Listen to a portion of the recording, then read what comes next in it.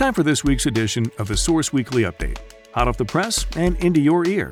Every week found wherever you get audio.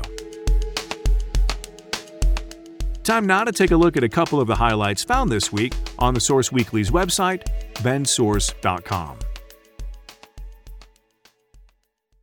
First up from our news desk, National Guard deployed to manage COVID surge by Nicole Vulcan. Governor Kate Brown is sending National Guard troops to hospitals around Oregon to help frontline healthcare workers who are treating patients battling COVID-19. To start, the governor will deploy 500 National Guard members starting August 20th, who will help with logistics, like handling materials and running equipment, along with helping with COVID-19 testing and other services. More than 20 hospitals across the state could get support from this new deployment, Brown's office announced August 13th. The governor will eventually deploy up to 1,500 Guard members to battle the surge. St. Charles Health System's Bend Hospital was scheduled to start receiving help from about 72 Guard members as soon as August 17th.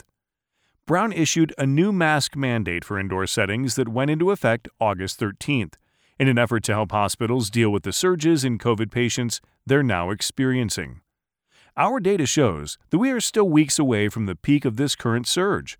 St. Charles CEO Joe Sluka announced in a press release August 13th.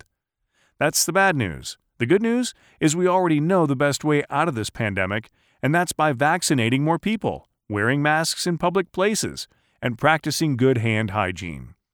I have no political agenda here.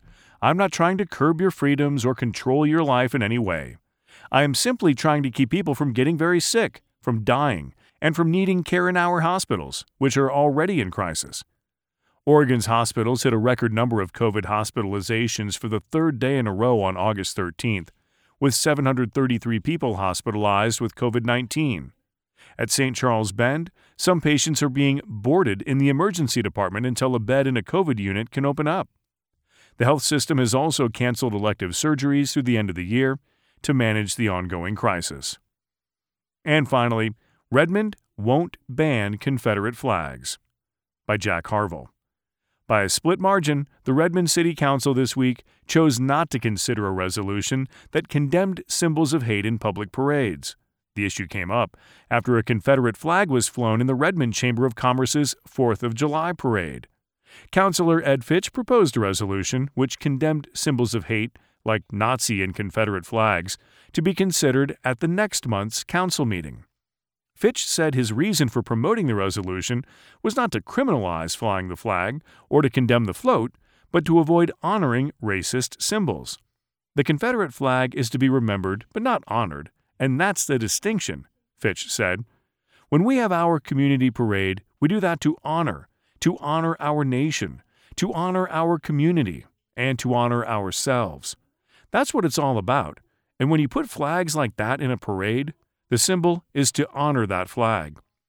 Redmond Mayor George Endicott said his opposition to the resolution was solidified after speaking with veterans on the topic.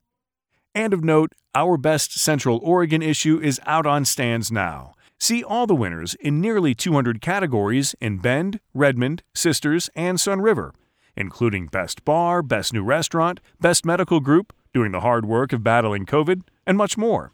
It's online now at bensource.com, and be sure to congratulate the winners.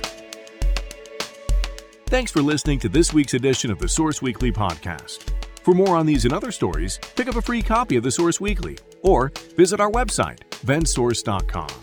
Thanks for listening. I'm Sam Scholl.